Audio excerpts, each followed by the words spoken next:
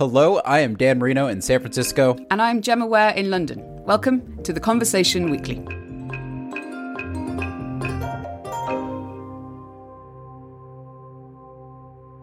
Dan, it's the Christmas season, lots of parties going on, but I'm pregnant, which is great, but it means I'm not going to be able to partake in any champagne, mulled wine, eggnog. It's a bit disappointing. Well, you're ahead of the curve, Gemma, right? Because come January 1st, everyone's like, I'm never drinking alcohol again. This is the year for health. And usually everyone's super hungover too. Except that that's when I'm going to have my alcohol, because hopefully the baby will have arrived by then and I'll be sipping a glass of champagne. But as I've been ordering non-alcoholic beers in the pub as my friends have a lovely pint, I've been thinking a lot about alcohol, and I was really struck by this story that I saw recently about what's going on in Japan.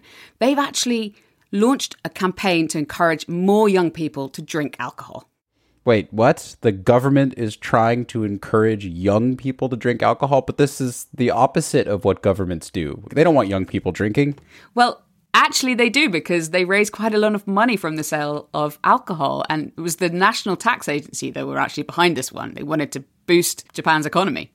They're inviting people to propose business ideas to promote alcohol to young people. And so far, 300 people have submitted ideas for how to do this. And the government's going through this selection round this month to choose a couple. So why aren't young people drinking all that much in Japan?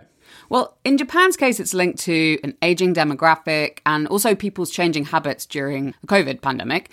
But actually, while Japan's reaction to this might be pretty unique, trying to get more young people to drink, it's by no means the only country where young people are drinking less. In many high-income countries around the world, particularly in Europe and North America, there's been a marked decline over the past 10 to 15 years in the amount of alcohol young people drink. I've noticed this here in San Francisco. I've met a number of young people in their 20s and 30s over the last couple of years who don't drink. And it's not like they've struggled with alcohol addiction in the past or they have health issues. They just kind of prefer to go without and are cruising around and hanging out with the rest of us while we all destroy our livers. Yeah, I think this is really interesting. And actually, for this episode, I've decided to look into some interesting trends that are going on with youth drinking. So there have been some marked declines in how much people are drinking in some countries, and we're going to get into the reasons for that in this episode. But in some parts of the world, like Africa and Southeast Asia, the opposite is happening. Young people are drinking more than they used to. And I've been finding out what these different trends across the last few years and across different regions can actually tell us about the way young people see themselves and their place in the world. So to start, I called up Amy Penay. She's a senior research fellow at the Centre for Alcohol Policy Research at La Trobe University in Melbourne, Australia. And she studies alcohol and youth drinking in particular.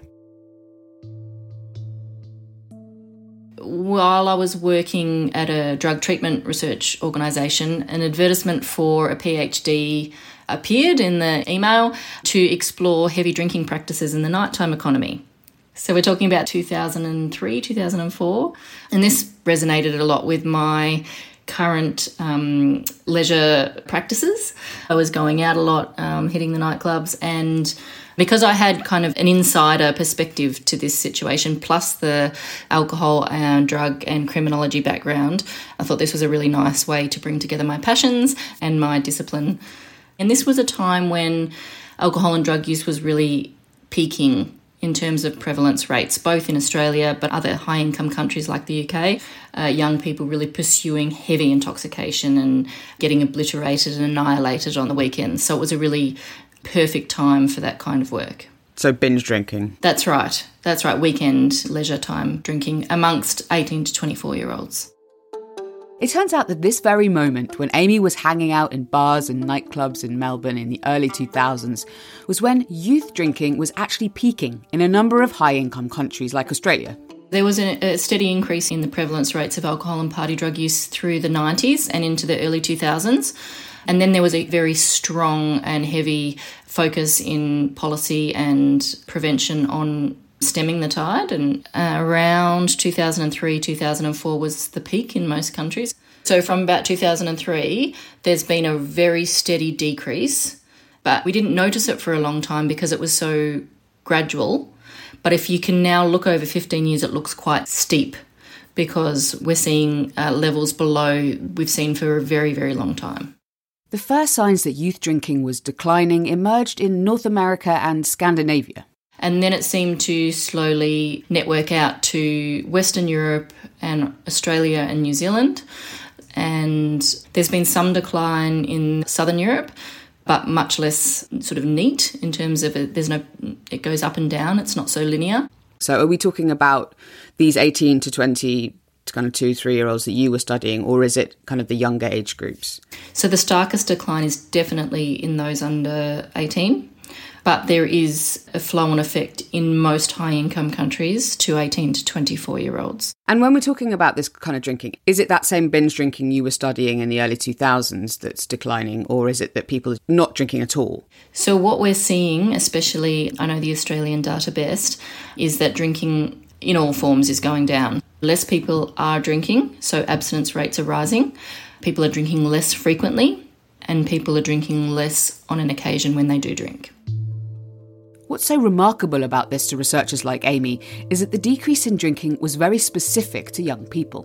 But it was so significant that it actually drove an overall decline in how much populations in these countries were drinking. If you drill down into the data, you can see how the trend is moving through different generations. There are some small declines now being observed in 20 and 30-year-olds, but also some increases in the older age groups. So those that were drinking heavily as underage young people and as young adults have continued drinking more as they age. So if you were in that cohort in the early 2000s where you were binge drinking as a kind of a 18-year-old, you're going to keep drinking when you're in your late 30s, 40s. Especially women. We're finding women in their 40s and 50s. They're the cohort in Australia that are drinking more. Do we yet know what's happened to youth drinking in these high-income countries that have been experiencing the decline during the pandemic? We're really eager to get the next wave of population data in Australia. We know from convenience samples that young people drank a lot less during the pandemic, especially we had quite strict lockdowns in Australia. And while some groups were reported as drinking more, particularly people who were homeschooling and women in their 30s and 40s, young people were drinking much less during the pandemic because their drinking tends to be more social. And so we're really keen to see what happens afterwards and how that affects trends data. I think we're all kind of waiting internationally as well. Now we need to get the next sort of wave of data to see what happens post-pandemic. Sweden was one of the first countries where researchers began to notice the decline in youth drinking. And a lot of work has been going on there to track how young people's relationship to alcohol might be changing over time. My name is Jonas Ranninen, and I'm a researcher at Karolinska Institutet in Stockholm, Sweden. Jonas has spent the last 5 years studying the drinking habits of young Swedes. Since 2017, we initiated a longitudinal study where we're sort of following a generation born in 2001. And we'll be monitoring them across as they grow older. The researchers survey these young people once a year and also sit down to interview them to find out more about their relationship to alcohol. Today's adolescents are sort of historical in that there has never been so few that drink alcohol. And also among those that still drink, the levels of consumption are also at sort of an all-time low. In previous generations, young people aged around 15 or 16 who didn't drink may have been marginalised, but today's non-drinking adolescents don't seem to have much trouble socialising and making and keeping friends. And Jonas says that not drinking is actually improving other aspects of their lives. Non-drinkers are better off on a range of other areas. I mean, with mental health, their school situation, their family situation, and stuff like that. Then we're also seeing among the drinkers that the ones that are drinking are doing that for sort of the same reasons that adolescents have always been drinking alcohol, what's called social or enhancement motives, hanging out with friends and stuff like that. But then also because it enhances good experiences. So we're not seeing any change in drinking motives, even though drinking is declining. And one of the things you found is that people are starting to drink a little bit later in Sweden. Is that right? Yeah, exactly. I would say that 17 is the new 15. And this basically then tells us that the age of onset has been pushed upwards by the decline in youth drinking. So when we sort of looked at Swedish data, we do our major school surveys in year 9 and year 11 when they're 15-year-olds or when they're 17-year-olds. And today's 17-year-olds drink in a similar manner as 15-year-olds did in 2005 in Sweden. And this sort of general upwards push we're also seeing in other countries. So this is coming through from the US or Australia as well. And sort of at similar rates of 1.5 years or 2 years that the age of onset has been pushed upwards. Jonas is also finding that those Swedish 15-year-olds who were drinking more 5 years ago are also drinking more as they get older. We're seeing that ones who started drinking earlier, they drink twice as much, roughly, later on. But this is also what we're seeing then sort of in general population surveys, where we look at different cross-sections at different time. And then we can see that sort of 18 to 24-year-olds are also drinking less than what 18 to 24-year-olds used to do. So it seems to be declining later on as well. Okay. In your data and in the data about this, is there a socioeconomic kind of factor? Like, do people whose families or they have less money, are they more or less likely to be drinking younger? Do we know that? Drinking has a socioeconomic patterning, yes. I would say that there's a higher likelihood, at least in Sweden, to drink if you're from an affluent background. Then the risk of having adverse consequences because of your drinking might be higher in lower socioeconomic groups. The trends in drinking, though, I would say are similar in all groups across time. So it's not that richer kids are drinking more and less well-off kids are drinking less. It's just everyone's drinking a bit less. Yes, I would say.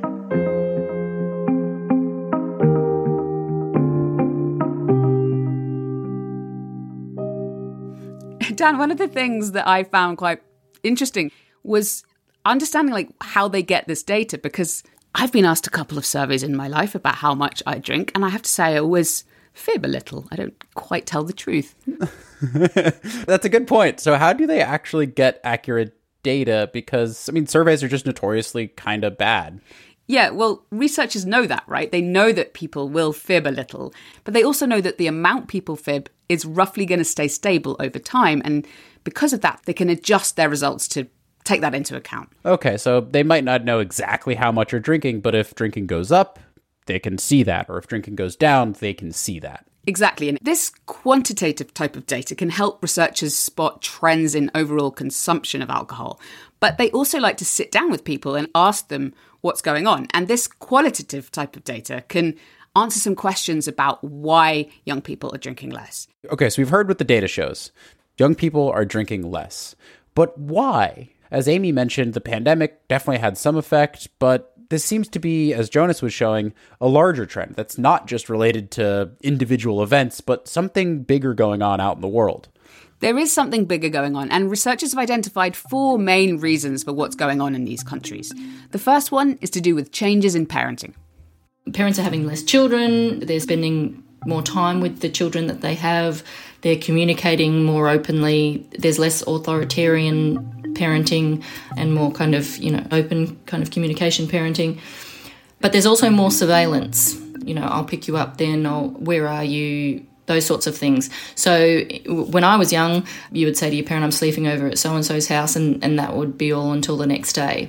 Whereas now it's text messages, there's Facebook, there's WhatsApp, there's Find My Phone, there's a whole range of things. And parents are more concerned and more aware that they can't just let their children go out underage for 24 hours and they'll arrive home safely the next day. There's generally more concern. And did some of the young people mention that to you when you asked them? Yes, absolutely. My parents won't let me go out without picking me up, so I don't want to be drunk when they pick me up. I can't get away with it. But also that leads into one of the other factors that comes up a lot, which is the technological side of things and the changes to leisure practices and the way people can socialise without actually being in the same physical space. And that comes up a lot in young people's narratives around, I spend my Saturday nights playing video games but talking to my friends while I'm doing it, or we have a giant WhatsApp or Snapchat group going for the evening because we've got exams on Monday, rather than getting together. And so in those situations, alcohol is just not as present. It's not just about kind of video games. Is it also about social media as well, or what role does that play? Yeah, so the quantitative data hasn't been able to find a link between technology use and declining alcohol consumption, which I think is really interesting. But I think the point we've come to is an understanding that social media is something that everybody's using. So even though it may be important, it's not able to capture the declines, because some people have declined, some people haven't, but everybody's using social media. So the qualitative data, though, points to it as quite important in the way particularly young people navigate new romantic relationships. So alcohol has always been used to decrease inhibitions, and online communication has a similar effect in that you're one step removed from that person, so you can flirt and get to know each other without having to be slightly inebriated to get those conversations going. Amy and her colleagues are finding that another big reason for the decline in youth drinking is the way young people view alcohol and getting drunk. Young people are situating alcohol as a risky product in a way that previous generations weren't. So the data that I drew on in my PhD, young people very clearly talked about spending their weekends deliberately pursuing risk. I've spent my whole week labouring, and I just need to turn all that off, pursue hedonism, get annihilated, have a great time, and that will rejuvenate me to come back on Monday and, focus on my work.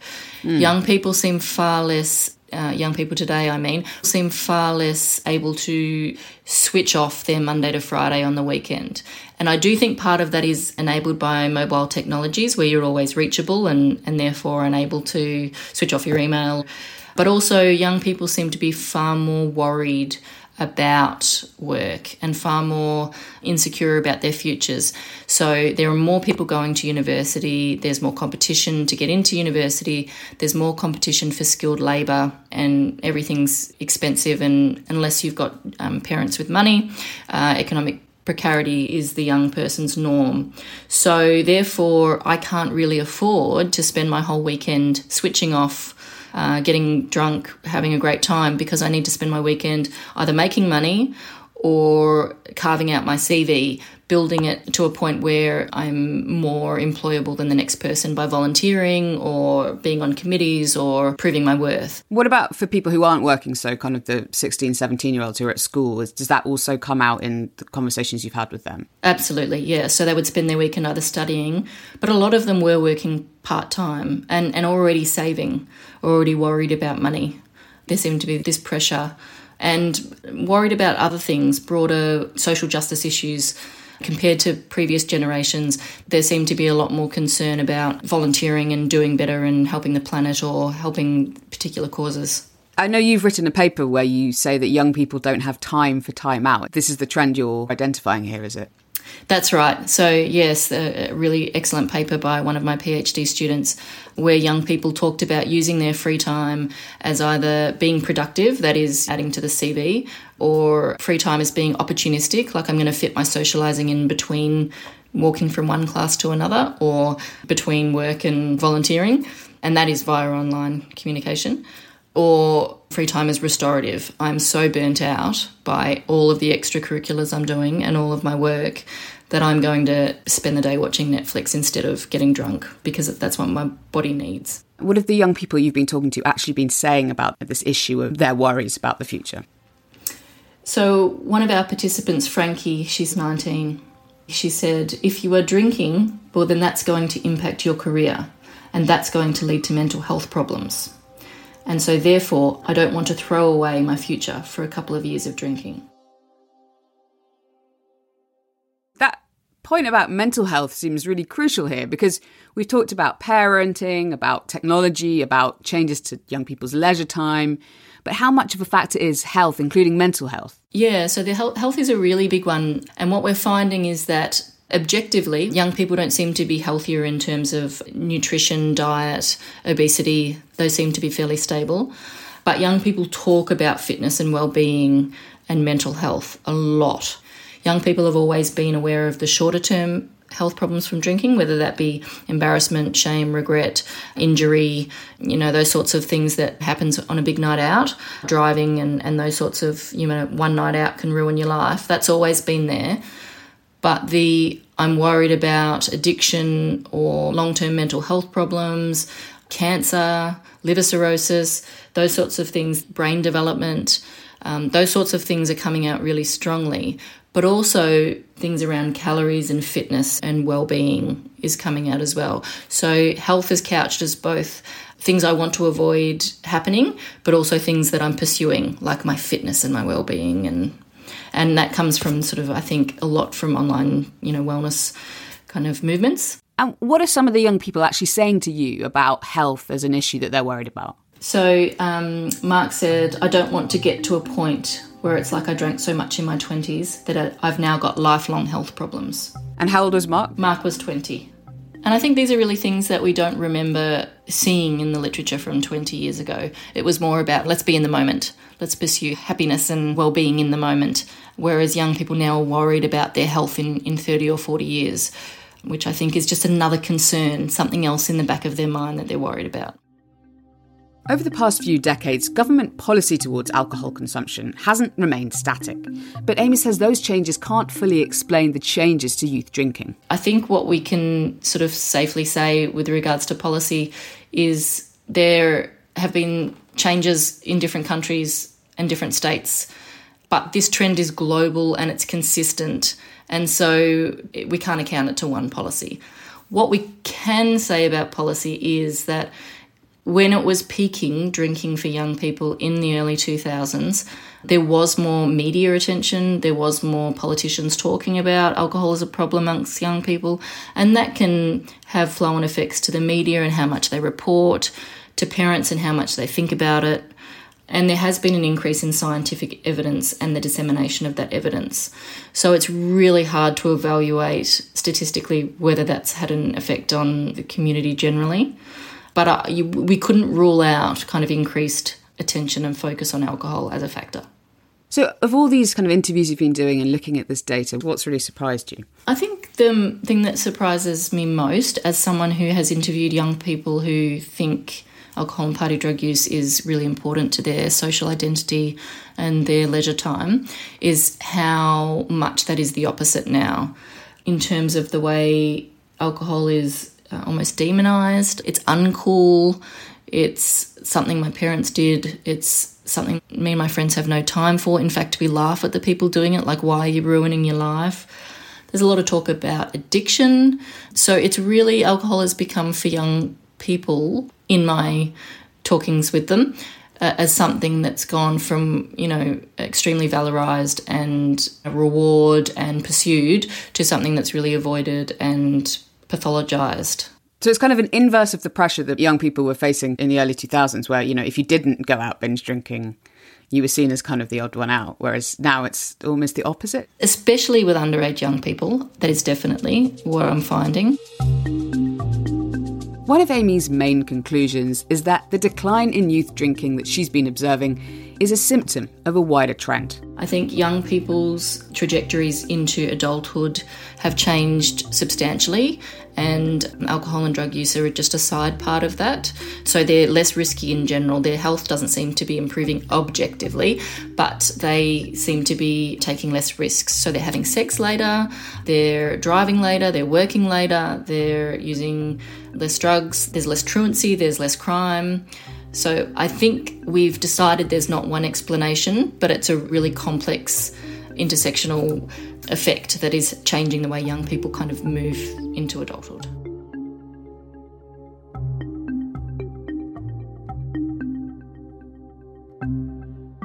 So this is interesting to me, Gemma, because it's really the opposite of the kind of culture that I found myself in high school. The cool kids drank and partied, and the not cool kids were seen as not doing that. But makes sense. I feel like because of social media and awareness about mental illness and addiction, I can understand how kids would be much more aware of the harms of drinking and really believe it. There's a lot of emphasis on health. I do wonder, though, is the same true with marijuana, or are kids just smoking more instead of drinking? So I actually asked Amy about that, and she told me that there's no evidence from her data of that actually happening, of people replacing alcohol with other recreational drugs. Aside from vaping, it seems that drug use overall amongst young people is going down. All right, so overall, young people are just using less mind-altering substances, whether it's booze or other drugs. Before Before we go on, I'd like to take a moment to tell you about a podcast I'd love to recommend. The We Society podcast, hosted by author and journalist Will Hutton and brought to you by the Academy of Social Sciences here in the UK. As the institutions and structures that have underpinned the world quiver before unprecedented pressures, Will explores with a unique range of experts the roots of what's going on and how best we can respond together. In the show's second season, the topical issues they're covering range from Russia's invasion of Ukraine with war studies expert Sir Lawrence Freedman to a conversation with public health specialist Professor Linda Bald about how a stressed National Health Service here in the UK can sustain Britain's health. It's a must-listen for all of us trying to get to grips with the magnitude of today's challenges, concerned about our society and looking for insight and hope. You can listen to the We Society now, wherever you get your podcasts.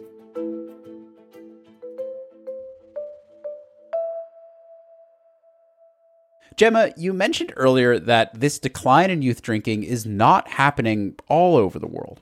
In fact, there are some places where young people are drinking a lot more than they used to. So if we're starting to understand what's causing these trends, what's going on in these other places and where are they? Yeah, it's really important part of the story because while there is a conversation going on amongst researchers about this decline that's happening in high-income countries, in developing countries across Africa and Asia, the opposite is actually happening. And I called up somebody from Nigeria to find out a bit more. I grew up with that sense of seeing alcohol as something that only adult men should do. This is Emeka Dumbili. He's a lecturer at Nnamdi Azikiwe University in southeastern Nigeria, and he's also just finished a fellowship in Germany. I grew up in a village called Ibulokiti in Delta State in the southern part of Nigeria, the Niger Delta. And in that community, there's this rite of passage. Every young boy is expected to learn how to tap palm wine. Palm wine is served from palm tree. There is this culture that let's assume that I have an elder brother, and if I am able to do that, climb the palm tree and tap palm wine before him, I have the right over him when elders are talking because I've done something, in quotes, I've done something men do that he hasn't done. The young boy, usually between 13 to 16 years old, brings the palm wine back to his father, who says a prayer and then proceeds to drink the alcohol. You will not actually drink because alcohol is not meant for young people. But they will drink and bless you. And it's like they've given you go ahead and prosper in life. So every young boy was looking forward to doing that. Did you do that? Did you climb the tree? Yes, actually, I climbed the palm tree, but I didn't tap palm wine because there are actually two things you can do. Either you cut the palm fruit. It's also a rite of passage. So you can do the two or you do one of them. I didn't tap palm wine, but I did the other ones. So did you ever drink palm wine? Of course, growing up, I did. You can't grow up in my village actually without drinking palm wine.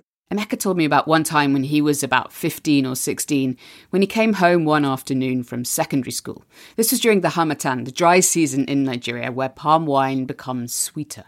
My uncle kept a keg of palm wine. I went there and I didn't tell anybody. I hid and drank because it was very sweet. So I kept drinking and drinking. So I got drunk and I slept till maybe 12 a.m. or 1 a.m. in the morning. And when I woke up, I was very hungry, but I couldn't ask for food because I know what I did. It was wrong. So if I asked for food, I would be punished. So I didn't ask for food and I slept again till the following morning.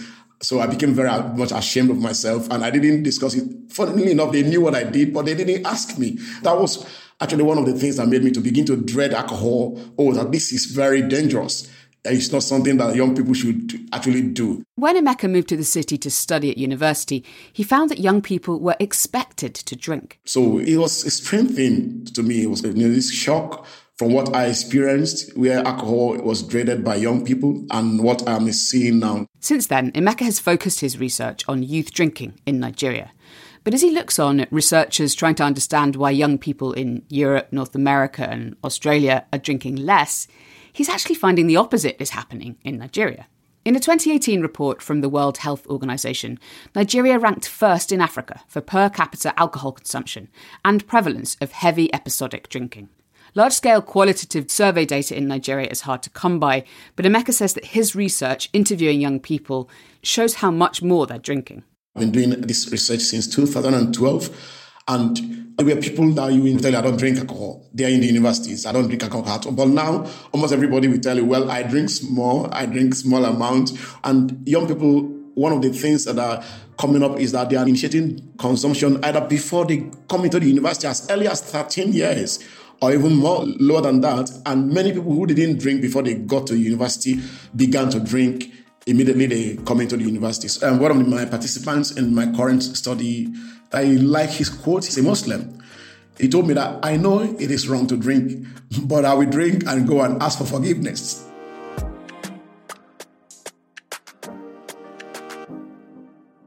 Emeka has also been interviewing young people in their late teens and early 20s who aren't students at university, such as apprentices, plumbers, nurses. He's finding out that they're also drinking more than they used to. So why are countries like Nigeria bucking the trend of declining youth drinking being seen elsewhere in the world? Emeka pointed to the techniques being used by alcohol companies, combined with a lack of regulation governing the sale of alcohol. There is a nominal drinking age of 18 in Nigeria, but the alcohol industry is largely self-regulated. The country has none of the restrictions on selling or marketing alcohol, such as standard drink measurements, that are found in other parts of the world. And at the same time, the alcohol companies are putting a lot of effort into specific strategies to target their products at young people. We explored one recently, one we called strategies of using women, young women, to promote beer. What they do is that they recruit young, in quotes, beautiful women, and the alcohol companies post them to different alcohol outlets. Alcohol companies are responsible for recruitment and training. And during the training, they tell them that you should expect all kinds of abuses. So this strategy, evidence shows that it makes alcohol more available, more accessible, and more affordable because they do promotions. And if you buy 3, you get 1 free. So it makes so people can drink more through that process. Another strategy, which Emeka says he's only seen in Nigeria so far, involves trucks acting as mobile marketing hubs. What they do is that they recruit young people, not just women now, young people. So they go on streets with DJs playing music using truck, with the products also arranged with the brand, different kinds of T-shirts, and young people will be walking along the sides of the truck promoting beer. It's normally done when a new product is introduced in the market. So there's a point they get to, then they will ask people to volunteer to do drinking games. And if you are able to drink fast, you win maybe 1 crate. People clap for you, and the journey continues to another part of the city. Strategies like these are paying off for alcohol companies, and many see Africa as a key area for future growth. Those strategies they developed in low resource settings and making people to drink more, they may decide to export it to high-income countries where the emphasis is now laid on declines in young people's drinking. Emeka says that alongside the marketing push by alcohol companies, there are other cultural and societal factors that are behind the rise in youth drinking. The young people he's talking to are saying that they're feeling more pressure to drink. Non-drinkers are seen as not fashionable currently, so if you want to conform, you have to drink alcohol. Another factor is the way drinking is portrayed on screen, both in Nigeria's homegrown film industry called Nollywood, as well as by America's Hollywood. Nollywood often portrays drinking, intoxication in negative light, trying to teach you that, for example, you see someone who goes to a club or whatever, drinks, he comes back and beats his wife or becomes aggressive. So when you see it, what it means that you are likely to say, drinking is making people to act aggressively. But the opposite is the case in Hollywood films. American high school movies actually influencing them. In one research I did in eastern part of Nigeria, some participants were asking me if young people drink in these high school movies and why should they be constrained to drinking alcohol? Are they not young people? Are these ones not their counterparts? So what they're seeing in movies is aspirational drinking being translated to real life. Okay, so America, as usual, exporting its culture to other places, and maybe not for the better. But regardless, we've got this situation where across Africa and Asia, young people are drinking more. And in high-income countries like Europe and North America and Australia, young people are drinking less. So are these two trends related somehow? This seems to be maybe less than a coincidence. It's a good question. They could be related, and the reason could be to do with the marketing from the alcohol companies that Emeka was telling me about, right? So They realized that this peak drinking moment for young people was happening in the global north in the early 2000s. And so they've actually shifted their attention to developing countries like Nigeria, as really big growth markets where they can make much bigger profits. So I guess the question I'm left with here is one of scale, right? A little bit more drinking is not necessarily so bad, but if like a binge drinking culture is really starting to develop in these places, that's going to be really bad. So what did the researchers say about the harm from this? Yeah, it's a really interesting question and one I wanted to put to them too. And, it kind of depends on what's happening and where. So Emeka was adamant that the increase in youth drinking that he's been observing in Nigeria was a bad thing. Totally. Not only can it put others in danger, for example, if you drink and drive, but it's bad for your health, and that can also be costly in terms of medical bills. And he said that Nigeria was actually sitting on a keg of gunpowder because of this. Okay, so Nigeria, we're talking like big increases in alcohol consumption, obviously bad for all the reasons that alcohol is bad. Exactly. More drinking is clearly not good for you. But in places where youth drinking is in decline, things are actually a little bit less clear. And those researchers in those countries are pretty conflicted about what to feel about the trends that they're observing. And that's because they're seeing less drinking as a symptom of what could be a bigger problem for young people. And Amy Pinnay put it really well. I think public health researchers tend to assume that a decline in alcohol consumption can only be a positive thing, especially if then that flows on to lower drinking in adulthood. But I think if we looked at it from a broader sociological or cultural perspective, we can be more critical of that. So mental health problems seem to be increasing, and concern and worry about the future. And this kind of idea that I can't let go and have a good time can be felt as a little bit depressing when you're talking to young people. I do feel sorry for them a little bit in that respect. I don't want to assume that alcohol's an answer or a solution to that, but I think the factors broader than alcohol that are shaping their attitudes to leisure time seems to be a bit concerning. Okay, that's it for this episode. Thank you to our colleagues Liam Peterson in Australia, who worked with Amy Pinnay on an article about her research. We'll put a link to that in the show notes.